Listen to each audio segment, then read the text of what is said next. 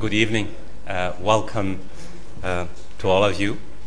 My name is Fawaz Gerges, and I am the director of the Middle East Center here at the LSE, which is hosting tonight's events on America's response or responses to the Arab awakenings. It really gives me great pleasure to introduce tonight's distinguished speaker, Professor William Quandt, who holds a chair in the politics department at the University of Virginia. Before joining the University of Virginia in 1994, Professor Quandt was a senior fellow at the Brookings Institutions, where he carried out research on the Middle East, on American foreign policy towards the Arab-Israeli conflict, and also on energy policy. Before joining the Brookings Institutions in 1997, Professor Quandt served as a staff member on the National Security Council in the U.S. government, and Bill played an active part in the peace talks that led to the Camp David peace accords between Egypt and Israel in 1979. I don't need to tell you about Bill Quandt's scholarly credentials, truly diverse, extensive, complex, and they cover a broad range of topics and ideas. And Bill knows I read his books as an undergraduate, as a graduate. I assigned his books to my undergraduates and graduates, and Bill, I want you to know that some of my students will assign your books to their undergraduate and graduate students. And let me give you an idea about just a glimpse of some of the books that Bill has written over the last 30 years or so. Peace Process, America, Diplomacy, and the Arab-Israeli Conflict since 1967. Decade of Decisions, American Foreign Policy towards the Arab-Israeli Conflict, 1967-1976. Camp David, Peacemaking and Politics. Between Ballots and Bullets, Algeria's transition to authoritarianism, from authoritarianism. This is really, this gives you an idea about, he has written on Palestinian nationalism, he has written on Turkey, he has written on many aspects of Middle Eastern politics and American foreign policy, and Saudi Arabia, and in particular Saudi Arabia quest for security and the relationship between security, energy, and religion. So yes, very diverse. But to me, much more important than the extensive and the diverse nature of his writings are the complexity of his writings. And I'm not exaggerating here. Nuance, balance, and rigor are words I use for his writings. And a sense of fairness. And I think if there is really one point I would like to leave you with about William Quandt, is that his deep knowledge of Middle Eastern politics, the internal politics of the Middle East, that many American policies, the so-called policy experts, lack. He has been a voice of sanity among an army of American policy experts who basically exercise considerable influence on the understanding and the making of American foreign policy, in particular in the last 20 or 30 years. And here probably you think I'm exaggerating, I'm not. William Quandt really is the dean of specialists on American foreign policy in the Middle East. And for this and other reasons, please join me in welcoming Bill Quandt to the LSE.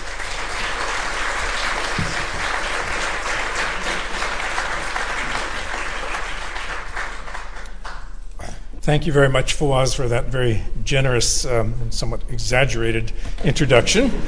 When someone describes your writings as complex, that seems to me to suggest they may be impenetrable.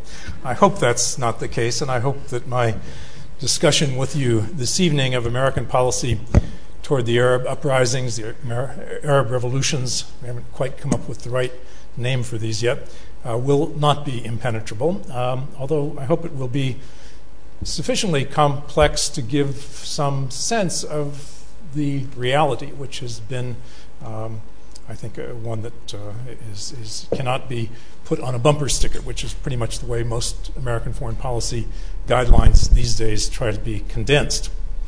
So let me start by saying that I think there's a kind of irony in the fact that these Arab revolutions that erupted in 2011 on President Barack Obama's watch, because had they done so just a few years earlier, President George W. Bush and his cheerleaders for the democracy agenda would have very likely embraced them and taken credit for them as well, at least until they showed their Islamist dimensions. But Obama's cool and rather consciously realistic stance toward the Middle East had been forged in opposition to the Iraq War and to its forceful experiment in regime change and imposed democratization, as well as other excesses, rhetorical and real, in the George W. Bush administration. So Obama, from rather early on, in fact, 2002, when he was just a state senator in Illinois and nobody yet had thought he might become president someday, had actually gone out on something of a limb and had opposed the Iraq War in quite eloquent terms. And then during his campaign for presidency in 2008, he had talked in, again, kind of a realistic mode of engaging with regimes such as Iran and Syria, putting the Israeli-Palestinian peace process back near the top of the agenda, and democracy promotion was actually not mentioned as much as you would expect from somebody who was trying to recenter American policy away from some of its excesses. So when the Arab revolutions of this year broke out, they were not the first challenge to his assumptions that had forced a certain recalibration in the Obama administration. I think almost immediately his starting assumptions were challenged by the election of Benjamin Netanyahu as Israel's prime minister, because very quickly it became clear, I think, to him and to his inner circle of advisors that this was bad news for his hope of reviving something called the peace process, and that has surely been the case. Another surprise was in store for him just a few months later when the Iranians went to the polls, and I think a lot of Americans, perhaps rather naively, hoped that this would be a moment for change in Iran, perhaps an Iranian spring with the Green Movement. And of course, that didn't work out either. Had it done so, it would have made it much easier for Obama to actually proceed with his policy of trying to engage with a more moderate regime in Iran, but instead the election itself proved to be extremely controversial, and once Ahmadinejad was reelected and reinstalled, the prospect of any early breakthrough in U.S.-Iran relations was also pretty much put on the back burner. But these challenges to Obama's initial expectations were soon overshadowed by the real tidal wave of change that began in Tunisia in December of 2010, sweeping away the Ben Ali regime within weeks. So January 2011, he is gone. Shortly thereafter, the revolution shifts to Egypt with the downfall of the Hosni Mubarak regime in February, and finally the ousting of Muammar Gaddafi and his death in October. And that's, of course, not the whole story. We've seen, we think, the departure of Ali Abdullah Saleh from Yemen. It's a little hard to tell on any given day whether it's really happened, but another long-standing autocrat in the Arab world has seemingly moved from center stage. So all in all, this has been quite a remarkable year of change compared to the seemingly frozen political landscape of the Middle East in previous years.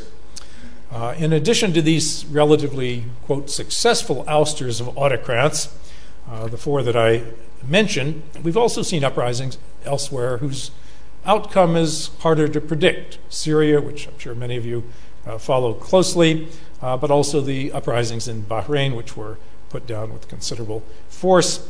And we've also seen many examples, not of full-scale uprisings against the regime, but demands for reform in places from Morocco to Jordan and even Algeria. So change is in the air, and change always makes it a little bit difficult for policymakers in Washington, where we're not known for people being terribly swift at understanding complex change in the world. It's very hard for them to deal with this. They just get used to the idea that the Middle East is a pretty stable area, the regimes don't change very often, and then all of a sudden they're just dropping like flies. And it is difficult in these circumstances to expect very sophisticated or very quick reactions to these unexpected developments. To get a sensible perspective on what's happening in conditions of these sort, you need really quite a deep knowledge, I think, of a region like the Middle East.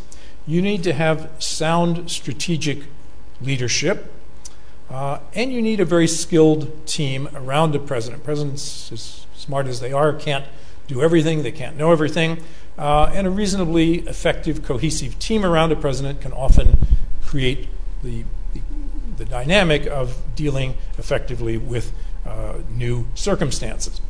The worst guide in circumstances like this for what to do in these uncertain times is to listen to the pontificators who are very quick to express opinions about what should be done in the press, in the media, in the think tanks, and especially in Congress.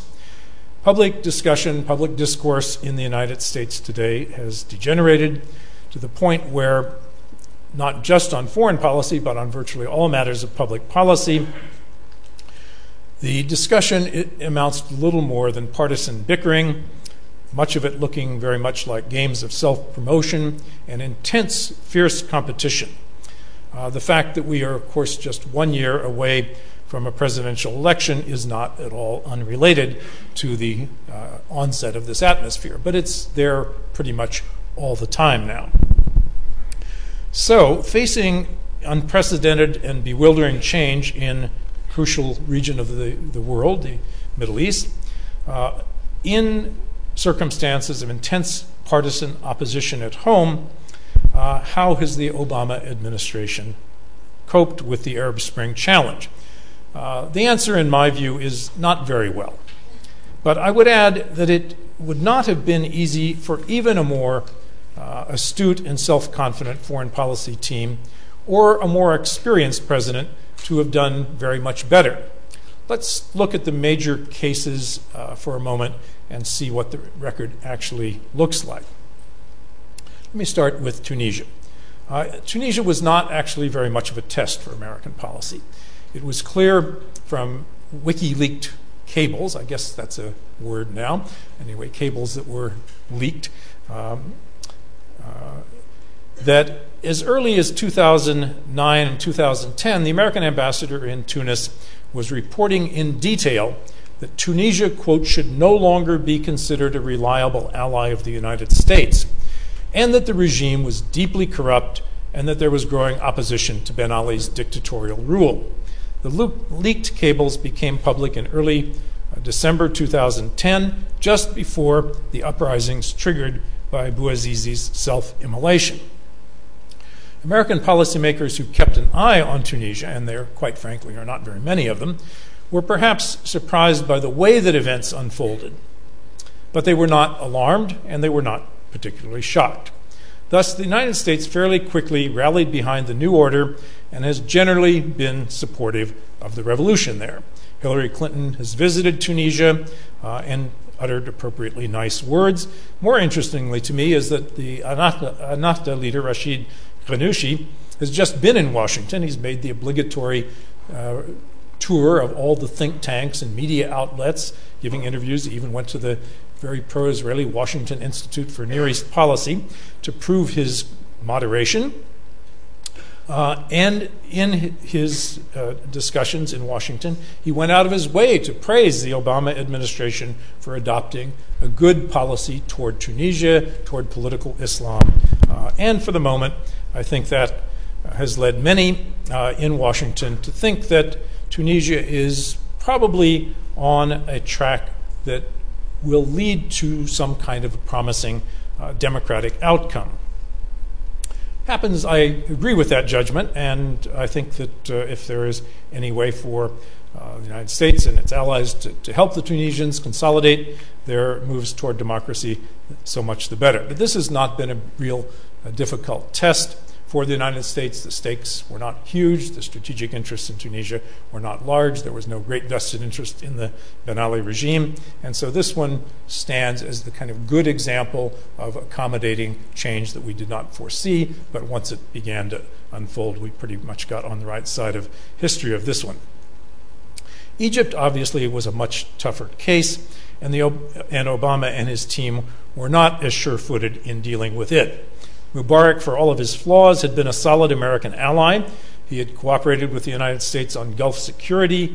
He'd kept the peace with Israel, which is very important to Americans, and he had provided unmentionable services to the United States in the war on terror. The relationship between the Pentagon and the Egyptian military was particularly strong.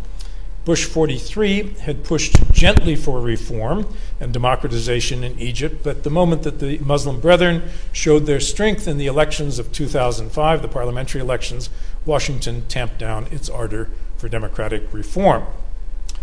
Cairo proved to be an early stop for Obama in his travels as newly elected president in 2009.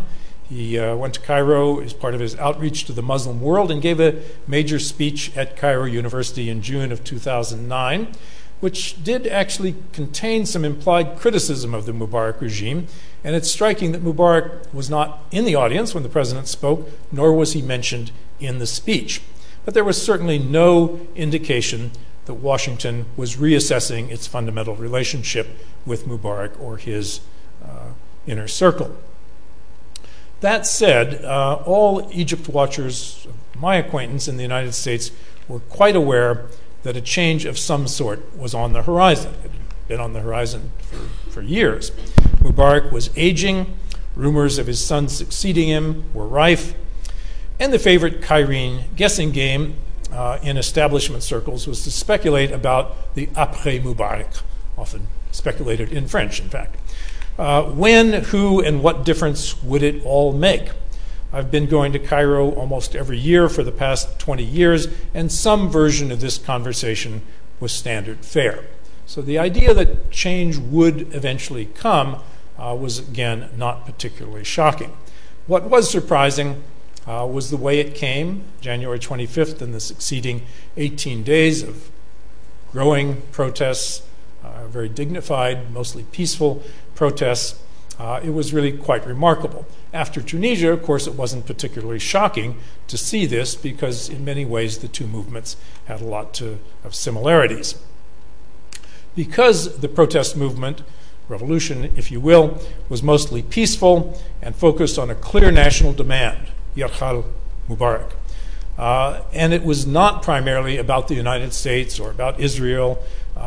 All of this meant that Americans could watch this happening and by and large feel pretty good about it. This looked like a good revolution. And for the first time ever, in my knowledge, Americans were actually glued to the television watching Al Jazeera English live. It was almost mesmerizing, and for the first time you can actually get Al Jazeera in English live on cable networks throughout the country. People who weren't getting it demanded it. Their cable networks very quickly introduced it. Even in Charlottesville, Virginia, I can now watch Al Jazeera live. That's new, and it proved itself on this occasion that Americans could actually watch the revolution unfold in its remarkable variety. So there actually was a lot of admiration for the Egyptian people as they stood up for their rights, for their dignity, and their call for democracy. Mubarak's wooden and paternalistic performance won him no friends, and within days, officials in Washington were trying to ensure a, quote, soft transition. Exactly what this would mean was not clear. Some in the CIA and at the State Department seemed to mean by this that they wanted to make sure that power would remain in the hands of people whom we knew, like Omar Suleiman, whom Mubarak had just named as vice president, and that the army would not shoot at the protesters, so that in the post-Mubarak era, the army could be expected to play some kind of a role in stabilizing the country. As I mentioned earlier, it was really with the military that we had the closest relationship. During the 18 days of the revolution, and then over the succeeding months, the United States, in my view, was largely reactive, usually lagging behind the rapidly changing reality on the ground. The key channel of communication between the two countries as the crisis unfolded was the link between the Pentagon and the Supreme Command of the Armed Forces, the SCAF. On the diplomatic side, the Secretary of State in the White House seemed to believe that Mubarakism without Mubarak was the preferred option. Omar Suleiman was known and respected and had the added advantage of being the Israelis' favorite candidate for the post-Mubarak era. The fact that many in Washington thought that he might be acceptable to the protesters in Tahrir Square shows how out of touch with Egyptian opinion they really were, in my opinion. By early February, Secretary Clinton had the idea of sending Frank Wisner, a very successful former ambassador to Egypt, a man who knew a lot of Egyptians and was well regarded by many of them, to Cairo to deliver a message to Mubarak and to the army. And it seems that he was given instructions to urge Mubarak to agree to step down and to say that his son would not succeed him. He also delivered a message to the military not to use force against the protesters. And I think those were useful messages to be conveyed at that time. Now, as he was in Cairo without any further instructions, an idea was being discussed in some circles, including by Egyptian Americans, that in order to bring about the kind of reforms that would ensure that Egypt could have a more democratic future, ironically, Mubarak would have to stay on through his full presidential term to preside over the amending of the Constitution so that elections could be held in the fall in order to do it according to the law. I thought when I read this is kind of crazy in the midst of a revolution to be terribly punctilious about how to do it according to a constitution that has just been suspended. Nonetheless, this caught on, and Wisner, I think unfortunately, got caught up in the idea that if you want a smooth transition after Mubarak, Mubarak should stay on until the end of his term and preside over the reforms. Hillary Clinton picked this up and said it publicly while she was at a conference in Europe. It made the protesters in Tahrir Square very angry indeed. And again, I think it showed how out of touch with popular sentiment people were in Washington. In any case, this posture was soon made irrelevant by the developments in Egypt. The crowds demanded not only Mubarak's departure, but that of Omar Suleiman as well, and the army took the side of the protesters and threw both Mubarak and Omar Suleiman overboard. Obama saw this coming slightly before his aides. He was traveling in the Midwest when things were coming to a crucial moment, and he went on his own and announced that the United States sided with those who wanted Mubarak out, and we would support the new order of things. So the United States barely managed to end up not looking totally out of touch as the transition actually came. The Pentagon was asked to convey this new presidential view to the SCAF and did so very quickly. So the United States ended up barely on the right side of the revolution, but not showing much swiftness in appreciating how deep the demand for change really was. So to say the least, I think American policy during these days did not look very agile or very well informed. But I would also add, having worked in government during the Iranian Revolution, although thank goodness it wasn't my primary responsibility, but it is hard in the midst of revolutions to see clearly where they are heading, and it is not without some cost to abandon a longtime ally and to turn a deaf ear to those like the Saudis and the Israelis who were in a state of near panic. Finally, as much as the revolution seemed to be all about ending dictatorship and allowing a pluralistic democracy to flourish, a cautious policymaker might be excused for wondering whether the new Egypt, the Facebookiyin, as they were being called, would be all that new or all that successful, or whether actually the new Egypt might rather resemble the old Egypt, with the military still in charge and the Muslim Brethren playing an outsized role, not the secular liberals who were our favorites. Such an Egypt, especially with the Muslim Brethren in a prominent role, would almost certainly take its distance from the United States on a number of important issues, especially including involving Israel and the Palestinians. So given all these uncertainties, one might have assumed that the United States would have expressed support for the new order, wished the Egyptian people well as they rebuilt their institutions of governance, offered some general promises of support as Egypt got its economy up and running, and otherwise adopted a somewhat detached stance. But this aloof posture would run counter to the enthusiastic pro-democracy views of frustrated neoconservatives and well-meaning liberal interventionists, and perhaps would run counter to what seems almost an instinctive American desire to speak out on any world issue in a rather preachy way, rather than occasionally biting our tongues collectively. While this democracy promotion that drew support from both the left and right, if you can speak of left and right in the United States, certainly speak of right. But this democracy promotion sounds sort of high-minded and idealistic, but from the viewpoint of Egypt's new rulers, and from the perspective of some of its powerful political actors who were not getting American largesse thrown their ways, the SCAF and the Muslim Brotherhood, democracy promotion from Washington sounded very much like foreign interference, and it was rather firmly rebuffed. The newly arrived American ambassador was very nearly declared persona non grata for offering funds to Egyptian pro-democracy groups without the permission of the powers that be. Before the United States could really digest what was happening in Egypt, it had to confront 4 other manifestations of the Arab Spring, which I will just discuss briefly: Libya, Yemen, Syria, and Bahrain. If anyone had thought, based on Tunisia and Egypt, that the United States would be able to develop a one-size-fits-all policy, these 4 cases showed that each would have to be dealt with in terms of quite specific mixes of interests, costs, and perceived values. Libya was the most difficult and most costly.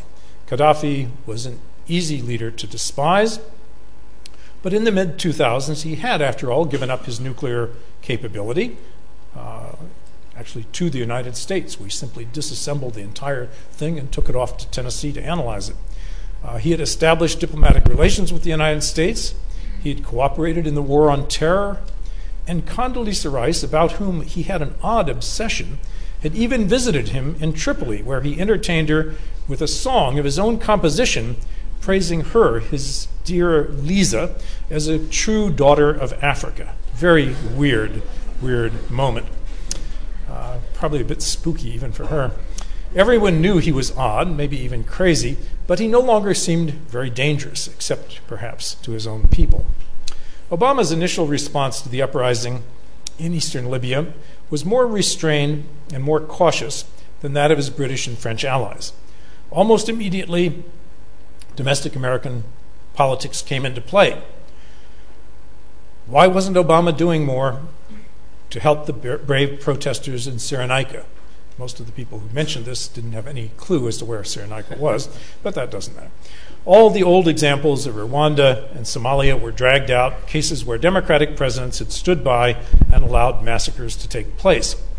Already thinking about the president's foreign policy credentials going into his re-election campaign, his advisors helped to persuade him to intervene, but not too visibly and not too assertively.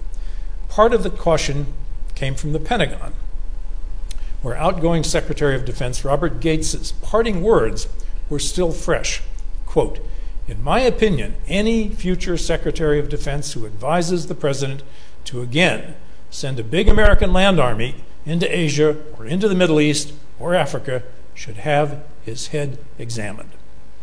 Strong words from a very savvy national security bureaucrat.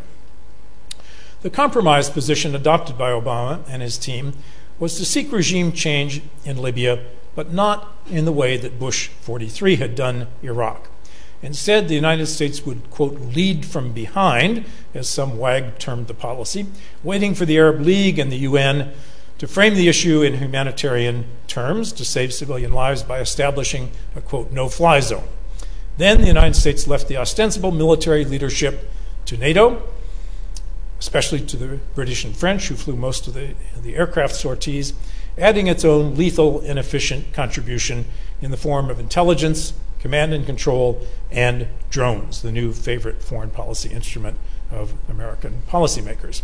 The no-fly zone quickly morphed into a quick reaction from the air force, and over time, Gaddafi's forces were ground down, and the Libyan rebels, who probably would not have succeeded so well on their own, were able to win crucial battles in Misrata and the Western Mountains, and then finally in Tripoli itself. Gaddafi and his immediate entourage disappeared, as we all know, and then he was captured and killed in a grisly act of revenge, reminding many onlookers that a post-Gaddafi Libya was likely to be a troubled and turbulent place for some time to come. But at least the outside intervention had been limited. Lots of sorties, but few boots on the ground. And there was no real fear of an Iraq-style commitment in Washington. By the time Gaddafi was gone, the heat had gone out of the U.S. domestic debate. Some of the Republicans seemed to resent what appeared to be a successful outcome for Obama and claimed with hindsight that we should have stayed out of the whole affair since post-Gaddafi Libya might turn Islamist. On the other hand, curmudgeonly John McCain grumbled that we should have done more, that leading from behind was cowardly, and so on and so on and so on. He just loves to talk, although I'm not sure too many people now listen. But most Americans seemed to be glad that the war was over, that the cost had been limited, there had been no American casualties. For most Americans, Libya did not seem to be of great strategic importance, so there was little real concern for what might come next, at least to date. Considerably more important in terms of its strategic setting and more complex was Syria. As usual, Obama showed caution at the outset. After all, the United States had been dealing with Syria under Assad's father and son for 4 decades, often with a sense of pragmatism, if not real warmth. The pattern had been broken in the Bush 43 period, when regime change enthusiasts wanted to put Syria in the crosshairs, but Obama had explicitly campaigned on the basis of wanting to engage with regimes like Syria and Iran and to revive the Arab-Israeli peace process, including the Syrian-Israeli track. Over considerable opposition in Congress, he had sent an ambassador back to Damascus in early 2011. The ambassador left about 6 weeks ago and has now actually just returned. But as Assad dealt more and more brutally with his opposition in the spring of 2011 onward, the Obama administration found it impossible to maintain a policy of engagement with the regime. At the same time, there was no appetite for military intervention. The Libyan model did not seem very relevant to the facts on the ground in Syria. Instead, diplomatic pressure and sanctions were about all that official Washington seemed capable of coming up with. Hillary Clinton has met now with the Syrian opposition just in the last few days and has given it rhetorical support, although not formal recognition. No one has shown much interest in the possibility of encouraging a negotiated outcome between the regime and the opposition, which the Arab League has considered, and the Turks at one point seemed interested in, but not so much anymore. And so the conflict goes on, drifting more and more towards something like a civil war. Ironically, Syria's crisis came just as U.S. troops were making their final departure from Iraq, and there were few, if any, in the United States calling for those troops to be diverted to Syria for their next engagement. In short, the United States seems to have few ideas and little influence when it comes to Syria. Let me say a brief word about Yemen. Apart from a few specialists on terrorism and a few Pentagon planners, most Americans would have a hard time finding Yemen on a map or recounting any relevant facts about its past or present. So when the uprising against Ali Abdullah Saleh began, in spring 2011 and showed remarkable staying power, it attracted far less attention in the U.S. media than the other manifestations of the Arab Spring. Even when Tawakkol Karman won the Nobel Peace Prize for her remarkable role in the protests, Yemen remained a far-off mystery for most Americans. Some pundits anguished over al-Qaeda in the Arabian Peninsula taking hold in Yemen in upheaval, and some Pentagon planners seemed to be eager to increase drone attacks against this remnant of the terrorist franchise.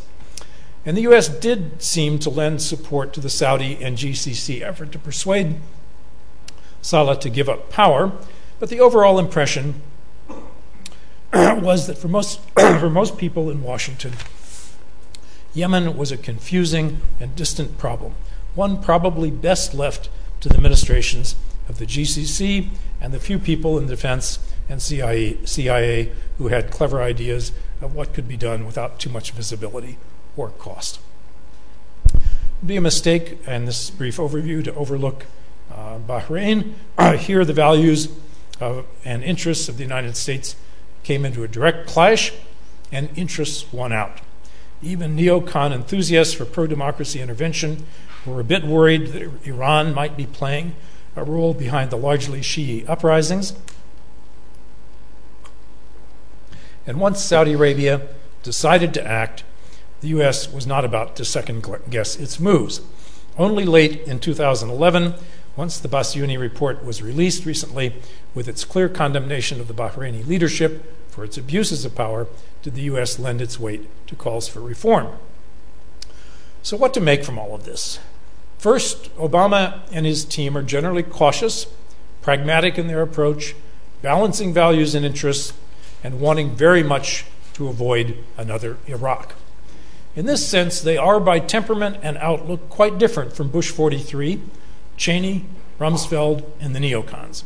But their caution often means that they seem to be lagging behind, unsure of how to proceed, reactive more than strategic. There are a few people in the upper reaches of this administration who have any real experience or expertise on the Middle East region. Certainly not at the National Security Council, not very many either at the State Department. And the surrounding public debate in the world of think tanks, Congress, and the media, as I mentioned before, is often even worse. Foreign policy discussion has become deeply polarized and politicized. Just listen to the Republican candidates debating, which they endlessly do these days, or watch Fox News if you have the stomach for it. As Obama heads into his re-election year, he seems determined to avoid big, costly mistakes. He is a politician. We must never forget that this idealist that we thought we were voting for in 2008, and I confess to having done so, is at heart a politician, a very familiar kind of politician who wants to win re-election.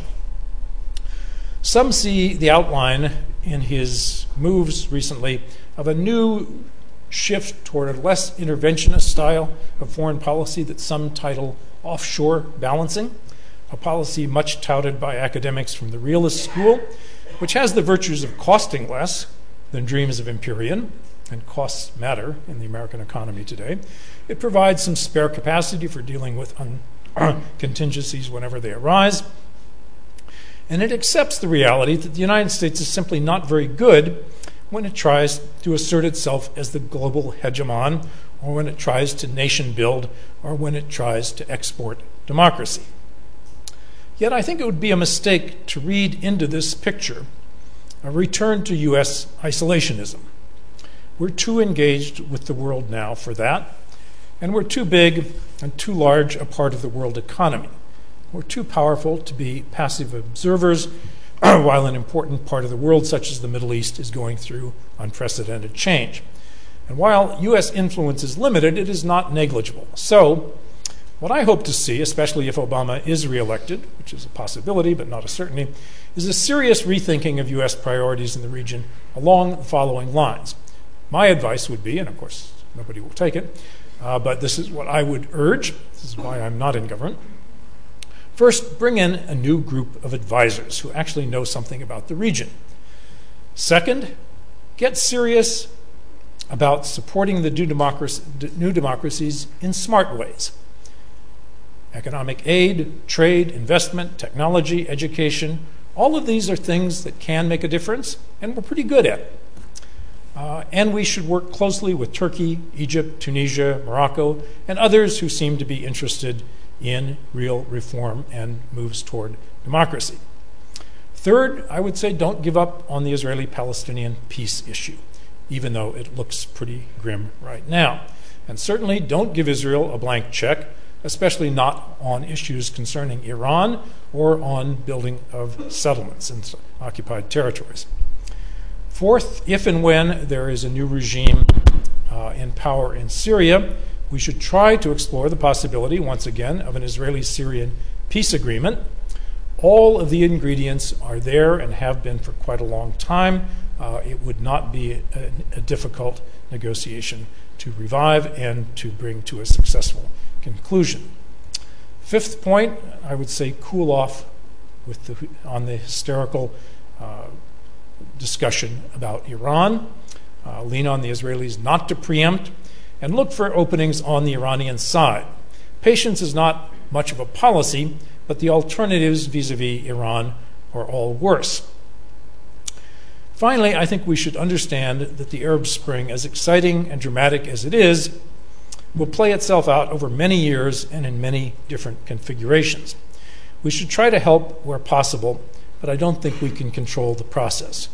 One of the really inspiring things about the Arab Spring was the sense that it was really made in the Arab world and wasn't simply a mimicking of something that had happened elsewhere. It certainly was not made in America. And based on this understanding that this is something that is fundamentally indigenous and rooted in Arab realities, I think we in the West, we Americans, should wish the Arabs well as they reshape their ossified political institutions, but we should remain largely on the sidelines as they work through these issues at this stage. Part of the excitement of watching the Arab Spring unfold has been to see the pride that ordinary Arabs feel in standing up for themselves. They will let us know when and how and whether we can be helpful as they try to undo the legacy of decades of stagnation. Thank you very much.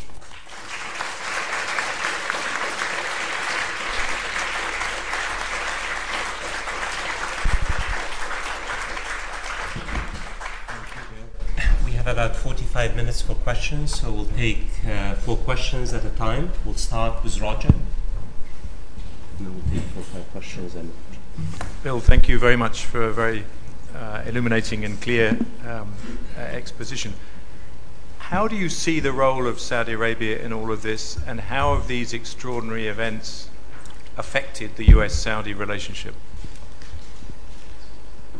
Any questions? We have 2 questions in the back, please.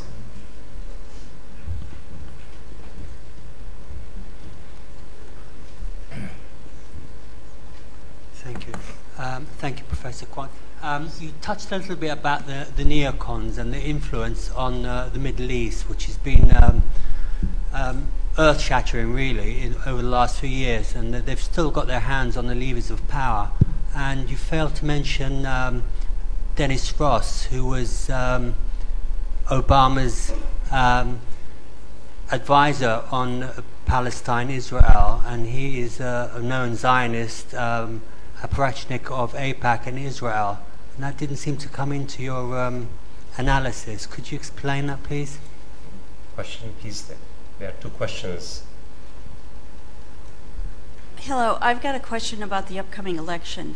To what extent do you think, when you talk about President Obama's reticence, to what extent do you think that might be shaped by the upcoming election, and do you anticipate a change, should he get reelected, anticipate a change in his policy or his behavior or his attitude, and do you expect a greater boldness coming from him, or do you expect that that's part of his personality and it'll all be the same?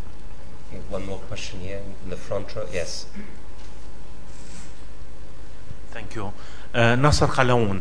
I'm happy to say that I quoted you a long time ago, 20 years ago, in my PhD thesis. And this is the first time to meet you, so late 20 years. Thank you. I'll pick up your number 2 recommendation about U.S. economic assistance. I have a feeling there is a formulation now of a policy to boost the Arab regimes, regardless of all the caution you put in your presentation about being surprised, whatever, and what's in stake. I have a feeling there is a movement to boost the new order. One indication I can say now, 2 days ago, there was in Sharq al-Awsat a newspaper, an interview with, I think, Ambassador Taylor as being the Arab Spring ambassador. So there is something. The question that I would ask you, how long would it take? Would it be an election issue? Thank you. Shall we? Sure. Well, thank you for those excellent questions. I'll do the best I can to give you reasonable answers. I hope I can.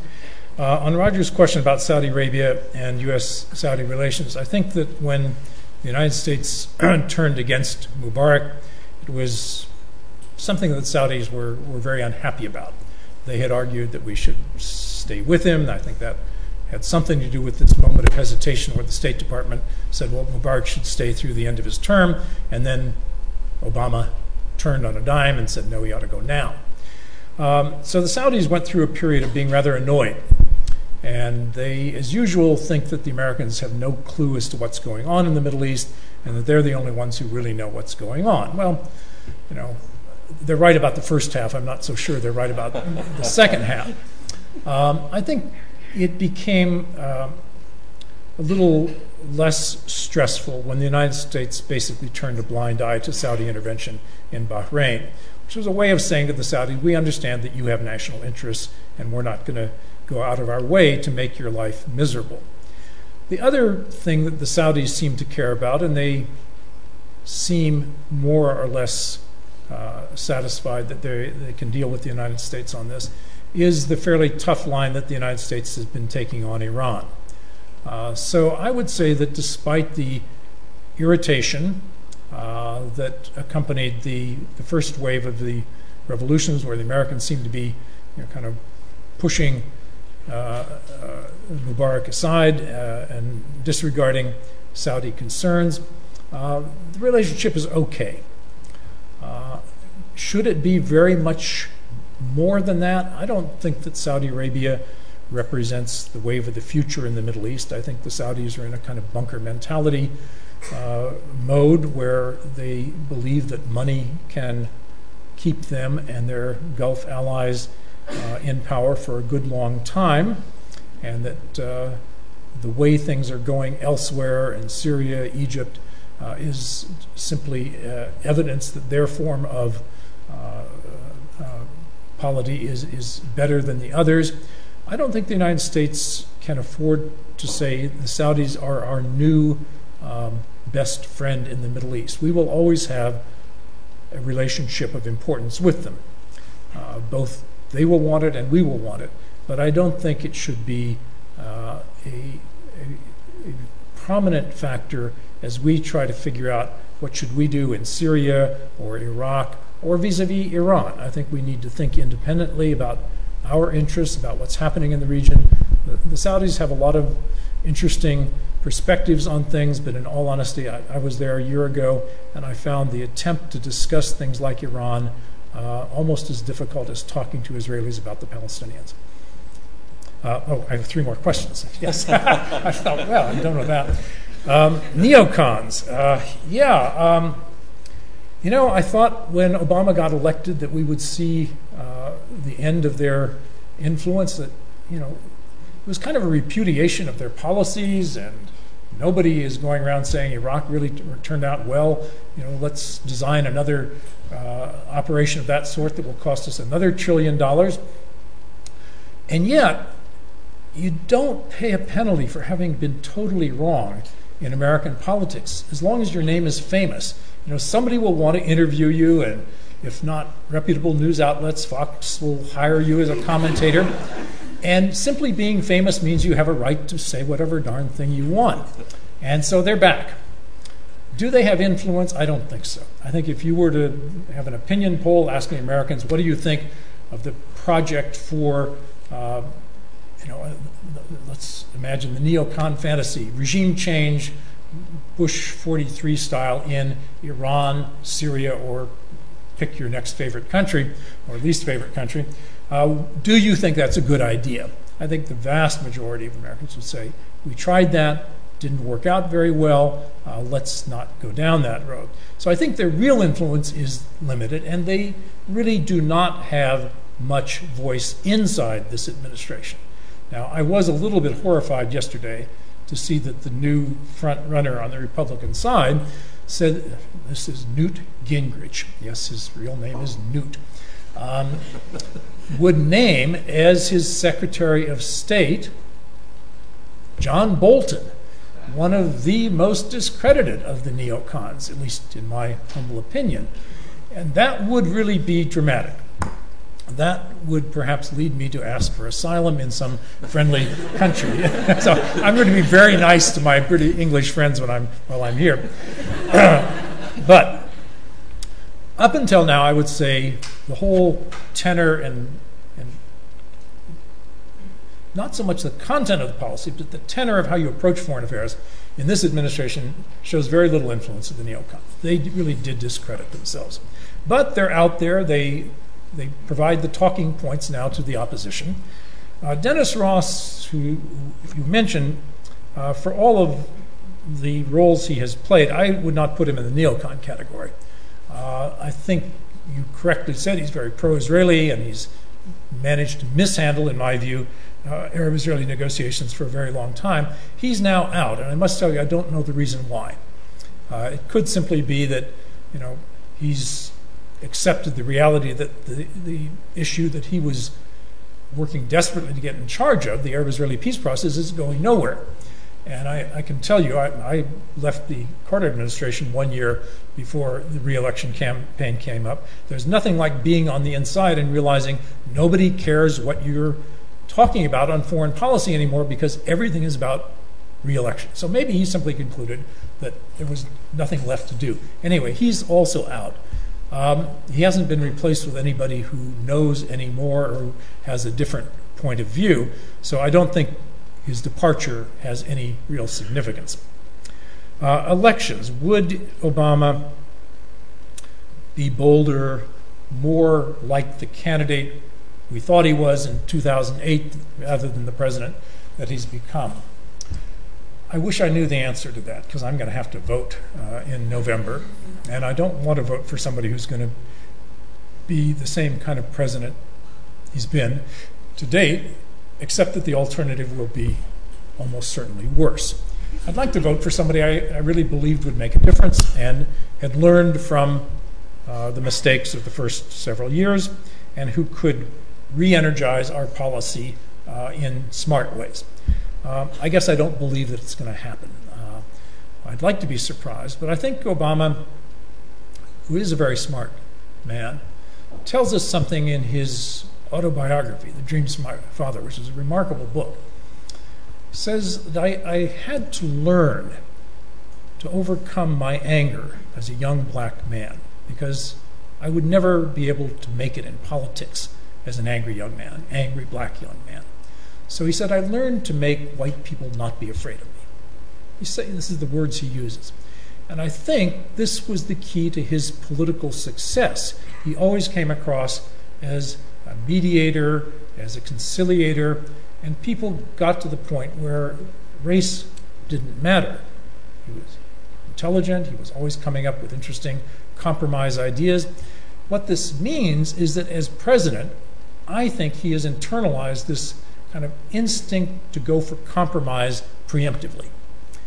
And when you're dealing with a bunch of roughnecks like his Republican opponents and most of the world, when you preemptively compromise, you're in pretty weak position. So I think it's very hard for him to learn that to be an effective president, you sometimes have to stake out a pretty strong position and stick with it. I think that goes very much against the grain of the way he trained himself to be an acceptable leader in the eyes of most Americans. So I'm not very confident that we're going to see, the big, bold American president if he's reelected. And American politics makes it difficult. We will have divided government. We're not going to see a sweep by the Democrats in Congress, and he will have to compromise with the Republicans in order to govern, and that will limit his ability to take strong positions on controversial issues like the Middle East. Finally, on economic assistance, I don't want to imply that the United States has an awful lot of spare change to help revive the economies of Egypt or Tunisia or wherever else. That's really not the case. But the American economy is enormous. There are things we could do simply removing trade barriers that the Egyptians would actually appreciate. We keep Egyptian cotton out of the American market because Southerners grow cotton and they don't want free competition. But there are a number of things you could do by way of making the American economy more open to parts of the Middle East that would have some impact. I don't yet think that there is the strategy that you suggested of giving a big, strong boost to the new order. We don't quite know what the new order is going to be in places like Egypt. So I think we're in a very kind of wait-and-see mode toward most of the big manifestations of the Arab Spring. Tunisia is just small enough so that it wouldn't surprise me at all if they come up with a successful constitutional transition, elect a new president, prime minister, that you will see a fairly nice hundreds of millions of dollars of aid being offered to the new Tunisian government, but it's chicken feed in the great scheme of things. It can make a difference in a place like Tunisia in a way that it would have no impact on a country like Egypt. So I think big plans are simply not in the offing, partly because the American economy these days is really under a lot of strain. Another round. We start here. Hi, I'm Brian Gibson. I'm a PhD student in the history department. In your first point, you mentioned that you wanted to bring in a new group of Middle East advisors. Who would you recommend to lead this group or be involved in this group? We have a question here. Robert Lever, Independent. I believe you did not mention the Jewish lobby in discussing U.S. policy towards Arab countries. And I think it is a factor, certainly it dominates the Congress. If I can have a second question. Obama did put a condition on the Egyptian revolution in the sense that they should not break the peace treaty with Israel. Does that mean that Obama would cut aid to Egypt? And in view that most of that aid is military aid, it is a factor of whether it would be significant if it were cut. Thank you. Alan? I would like to ask about the Muslim Brotherhood. Do you think the whole war on terror prism has distorted the capacity to look at the subtlety of what the real situation is in Egypt and what the Muslim Brotherhood represents? One final question, please, for the second round. Thank you. Yasser Al-Ubaidi, Iraqi. Professor, if you really believe that America is into freedom and democracy for the people of the Middle East, why do you think it supported all these fascist dictatorial regimes over the last 30 years, including our regime of Saddam Hussein in the 80s? I think we are confused as to what you really stand for. You can't be liberators from fascists like Saddam Hussein and sponsors of that fascist 20 years ago. You lack credibility, sir.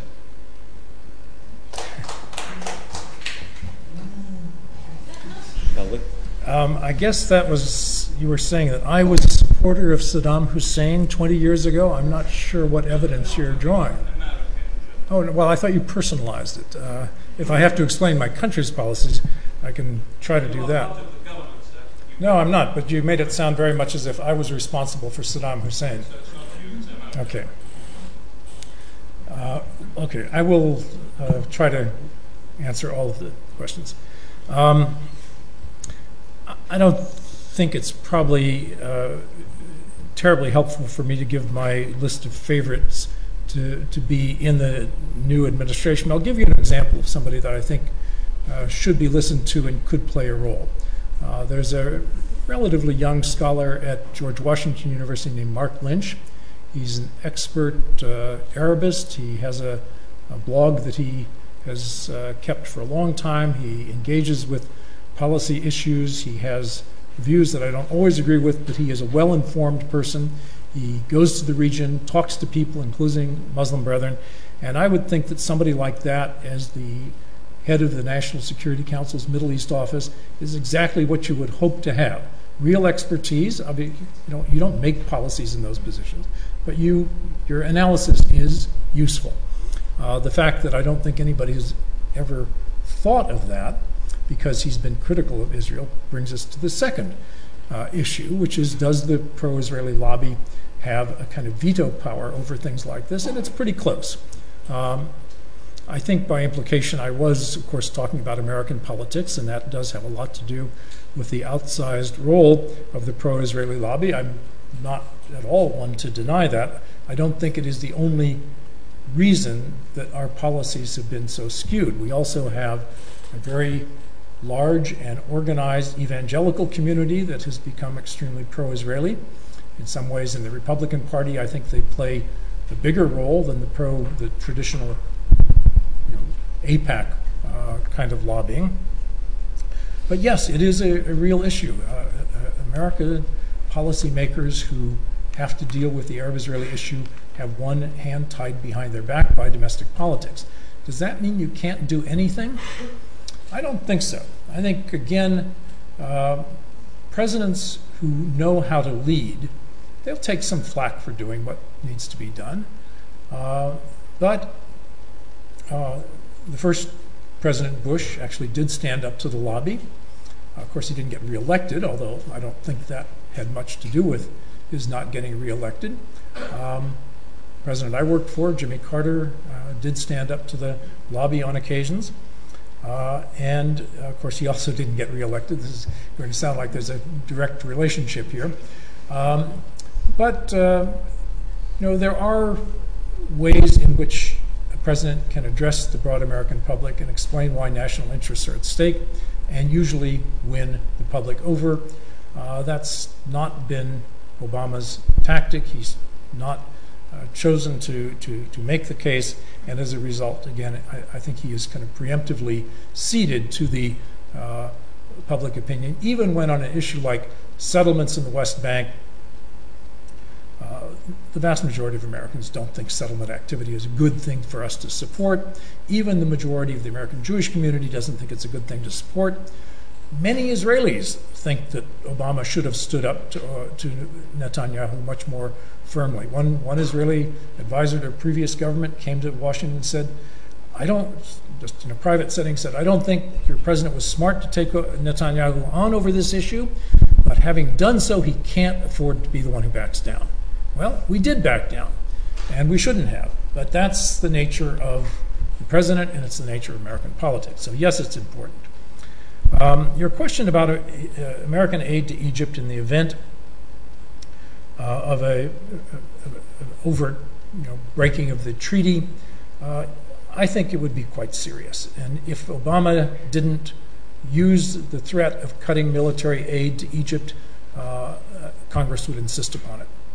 And I think it would fundamentally end the relationship with the Egyptian military, who depend very, very heavily on this. And I don't think it's going to happen precisely because of that. I think even the Muslim Brethren are trying to dampen expectations that they will break the treaty. They've talked about wanting to renegotiate some aspects of it. But I think it would be very, very reckless of any Egyptian to actually abrogate the treaty. Renegotiating is something else if you can do it. But abrogating it is a pretty serious step, and it would cause a real breach, I think, in U.S.-Egyptian relations, including military aid.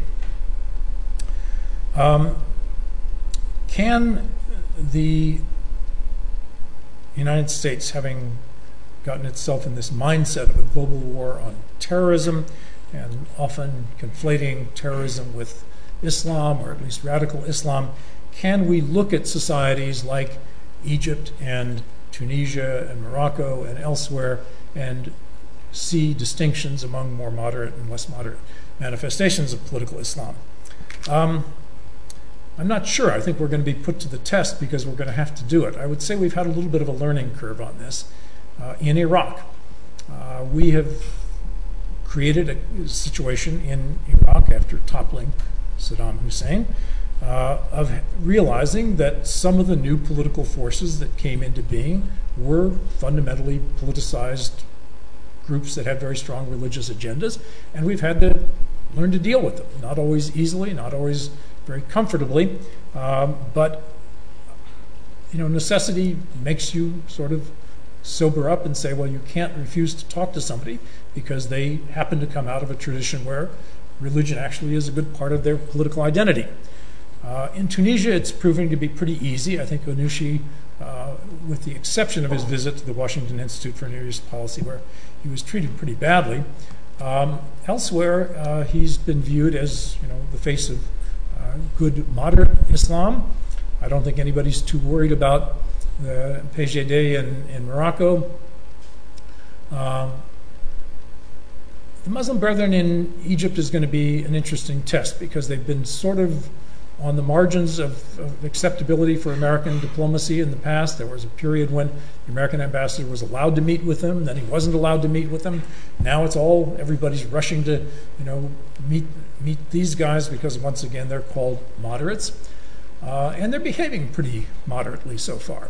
So I think there is the capacity to make distinctions, but it really just depends on a lot of how things go from here on out. But there is a portion of America that is Islamophobic. I thought until a few years ago I wouldn't find myself saying that. I thought we had handled the kind of issue of political Islam in our midst better than Europeans, and then came along the issue of the mosque that was supposed to be built near 9/11 Ground Zero, and people did get really quite hysterical about that. And it brought to the surface a kind of latent Islamophobia that I don't think is too widespread in the United States, but where it exists is pretty intense, and it comes out in ugly ways.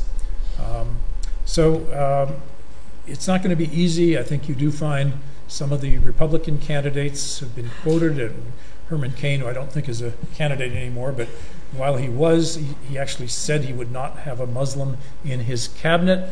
He was actually challenged on that and backed down a little bit, but not very much.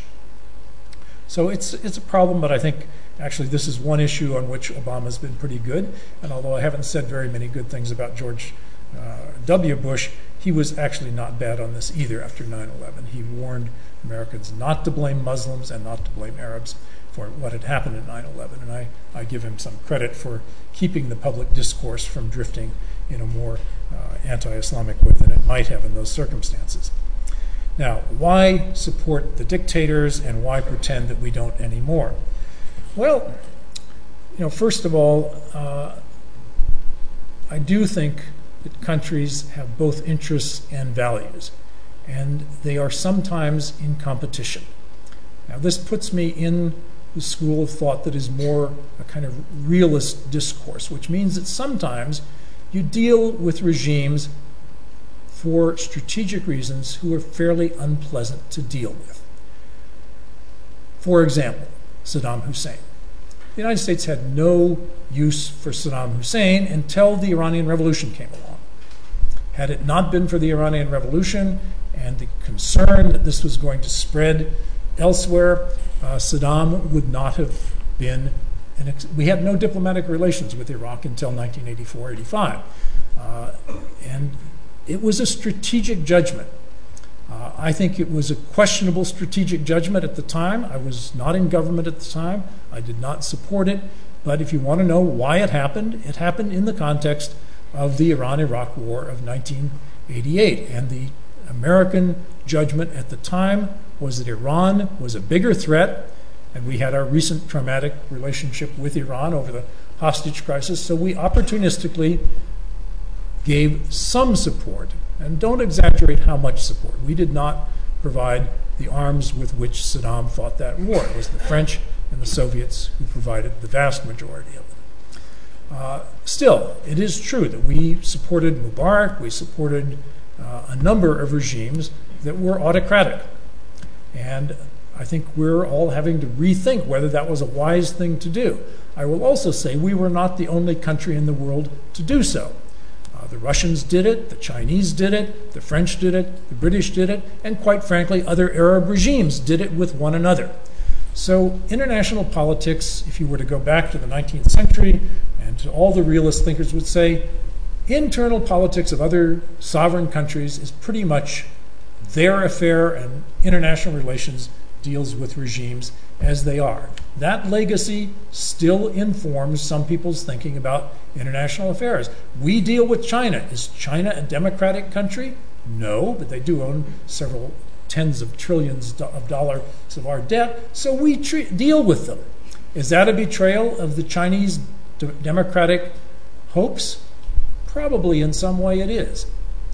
Is there an alternative that I can come up with and say, we want to bring democracy to China, so we ought to do things totally differently today? No, I actually think China has opened up more as a result of our having engaged with China, and is a much more open, liberal society today than it was 20 years ago. So it's not a very good answer. I don't think there are good answers to these things. But I do somewhat think you've oversimplified the way in which you portrayed, total support for Saddam and then total support for the alternative. It wasn't quite that simple a picture. One final round? Sure. For more questions? We have this side. Let's take 3 questions from here. And then, all right, remind her. Thanks, Professor Quandt. Thank you very much. I'm Dania Akkad from the Middle East Center here. I wanted to think into the future about the U.S.'s long-term strategic interests in the Middle East. Obviously the Cold War is over. We're a multipolar world. Al-Qaeda isn't the threat that it was made out to be. So, into the future, what do you think the U.S. will want from the Middle East? Oil and AIPAC are clearly important, but into the future, what do you think we'll want? All right, please. Thank you very much for your presentation. How can you explain the relationship between Islamist parties' pragmatism and the United States administration pragmatism, while it becomes a de facto that the Islamist parties have achieved a major victory during the Arab Spring? Is it part of a game or historical game that the United States administration used based on one of Condoleezza Rice's speech? I remember she said that we don't have strategic allies. And is it part of U.S. administration strategies that they are shaping and reshaping enemies and strategic allies, responding to the changing context and what's going on in the Arab world? I mean, those who gained the power as a result of the revolution, they are Islamists, so they have to reshape their allies following undesirable changes, but it is a de facto. The other question is how a United States administration deals with Turkey, as it is playing a very important role in remapping the region. Thank you. Thank you. Gentleman behind you, please, and then we'll take all of them, and then we have 10 minutes. Thank please, you. Please, let's be concise and quick, because time is My name is Adam Mardini. running against us. Just in your opinion, what is the real scenario now for Syria? And do you think they are trying to weaken the political position of Syria to sign peace with Israel and to cut links with Hezbollah and Iran? Thanks. We have a question here, the gentleman.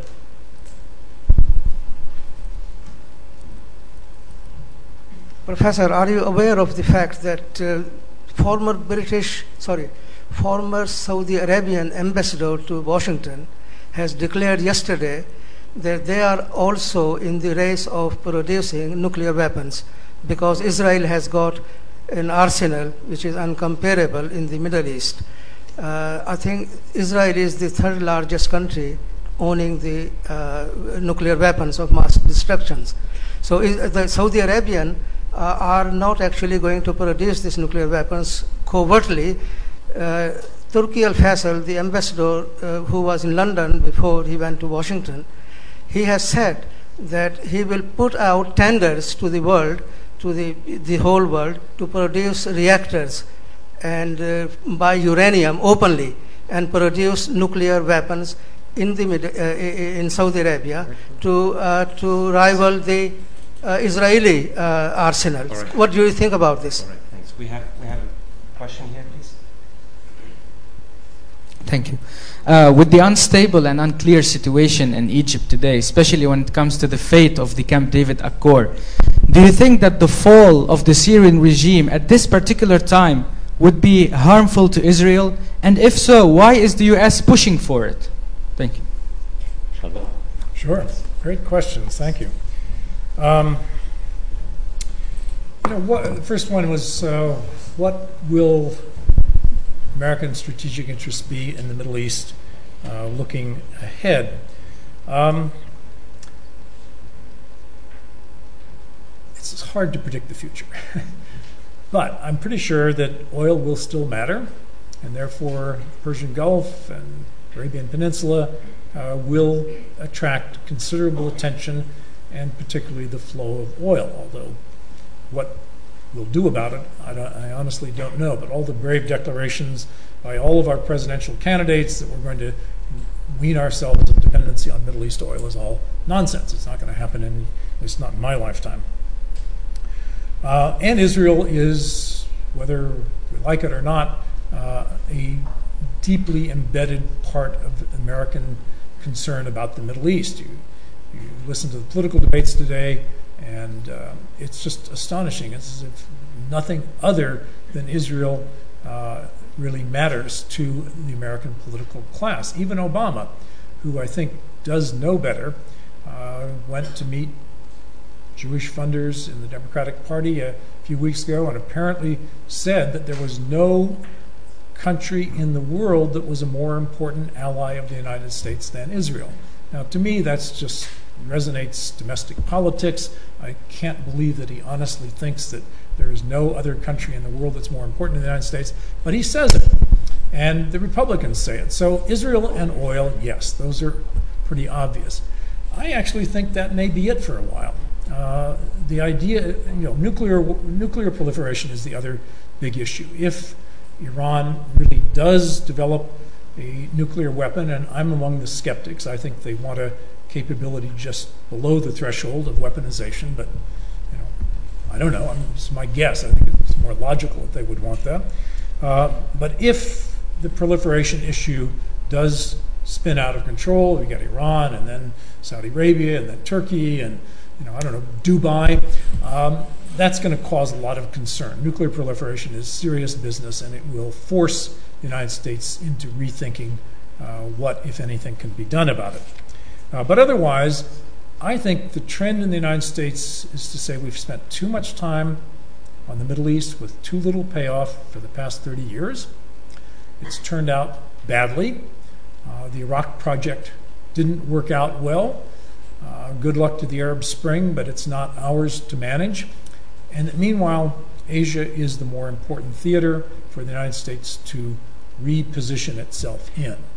And I think you're going to see a quite conscious shift of attention, less concerned with the Middle East, sort of sense good luck to them, but don't call us, call the Europeans, call one another. Don't call us because we're busy in Asia.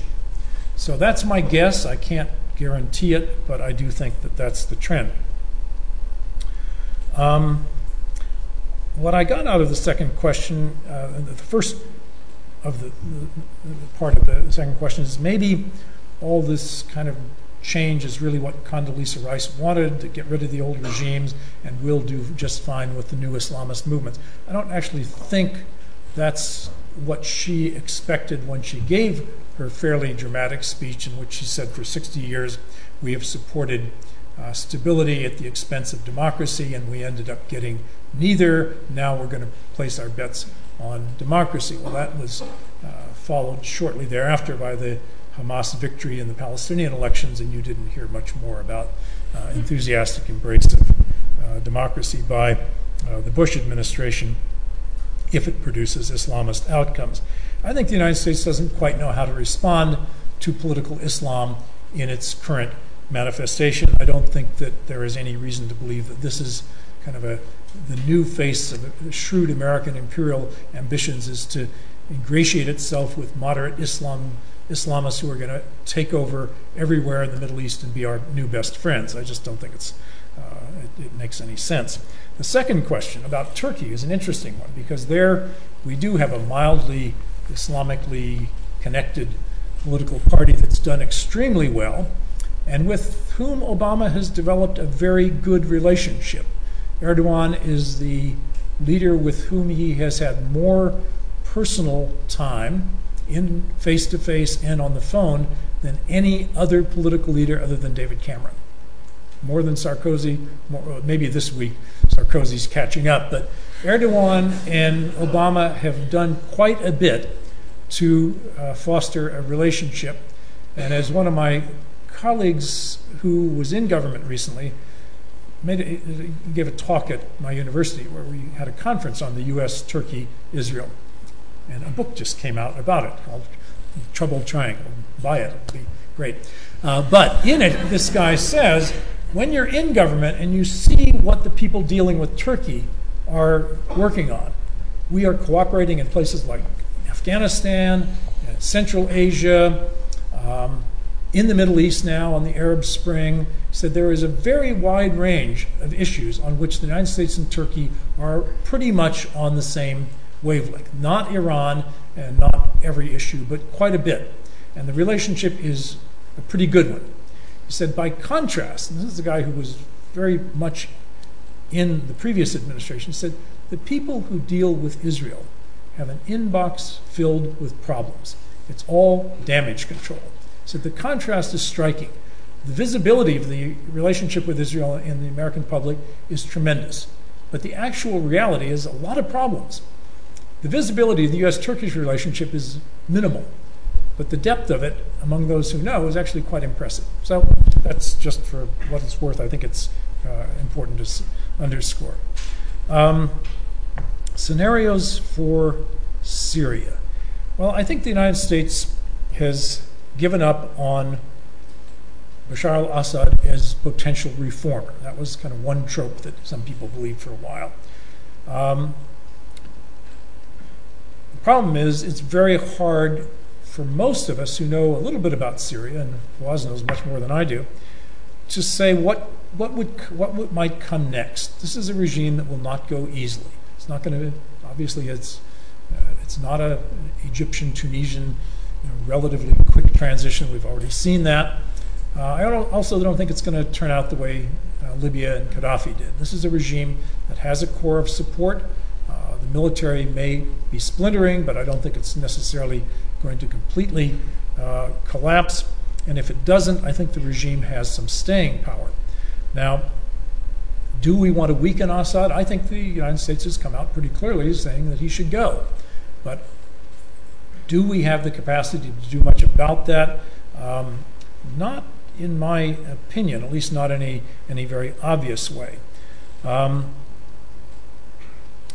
It is, I think, true that as people imagine what a new Syria would look like, and they talk to some of the leaders of the Syrian opposition groups, they're beginning to kind of have two competing models in mind. One of them, kind of reassuring one, that the good guys, our secular nationalist friends, will win, and they will be grateful to us and others in the West who have supported them, and they will cut their ties with Hezbollah, with Iran, with Hamas, make peace with Israel, and life will be a happier place. There's another image that is a little less reassuring, and it is that the people we were talking to in the Syrian secular opposition will not dominate the post-Assad era. if there is a post-Assad era anytime soon. Instead, it will be much more like the Syrian Muslim Brethren asserting themselves, coming out from underground or wherever they've been. And that kind of a Syria will not want to make peace with Israel, will not want to have very close relations with the United States, and might be a very difficult. There might be a very difficult succession. I don't think anybody knows which of those scenarios is now most likely, even quite well-informed people. I'm certainly not able to make a guess. Prince Turki and nuclear weapons. I think that what he said, if I read it quickly yesterday, was that if Iran, not Israel, but if Iran gets nuclear weapons, then Saudi Arabia will need to consider doing it also. They've been living with a nuclear Israel for a very long time. That's not new. But what he was saying is that if Iran actually gets a nuclear weapon, then Saudi Arabia has to seriously think about doing so. Now, note, he is not in the government. He is obviously an important figure in the royal family, but he's also the one who throws out trial balloons. And sometimes they take off and sometimes they get shot down. But I think it's true that not just Saudi Arabia, but others, the moment that it is clear, if it becomes clear, that Iran has gone nuclear, not just capabilities, but real weaponization, is you will begin to see other countries say, well, if Iran can do it, why not us? Egypt, Turkey, as I said, little Gulf states, I mean, why not? You've got the money, the technology's there for the buying. If you really think there is some value in having these things, we could see actually quite a few countries over the next 4 or 5 years going down that road. Interestingly, that would almost immediately negate whatever advantage Iran thought it might be getting by going nuclear, which is one of the reasons I think they're not going to do it. I think they want to be right at the threshold where they could do it if need be, but the moment they do it, it kicks into play all kinds of things that will actually make their acquisition of a nuclear weapon more a liability than an advantage. One last question. Egypt, but my note says that won't the fall of the Syrian regime hurt Israel? So I don't know what that has to do with Egypt, but maybe I missed the question.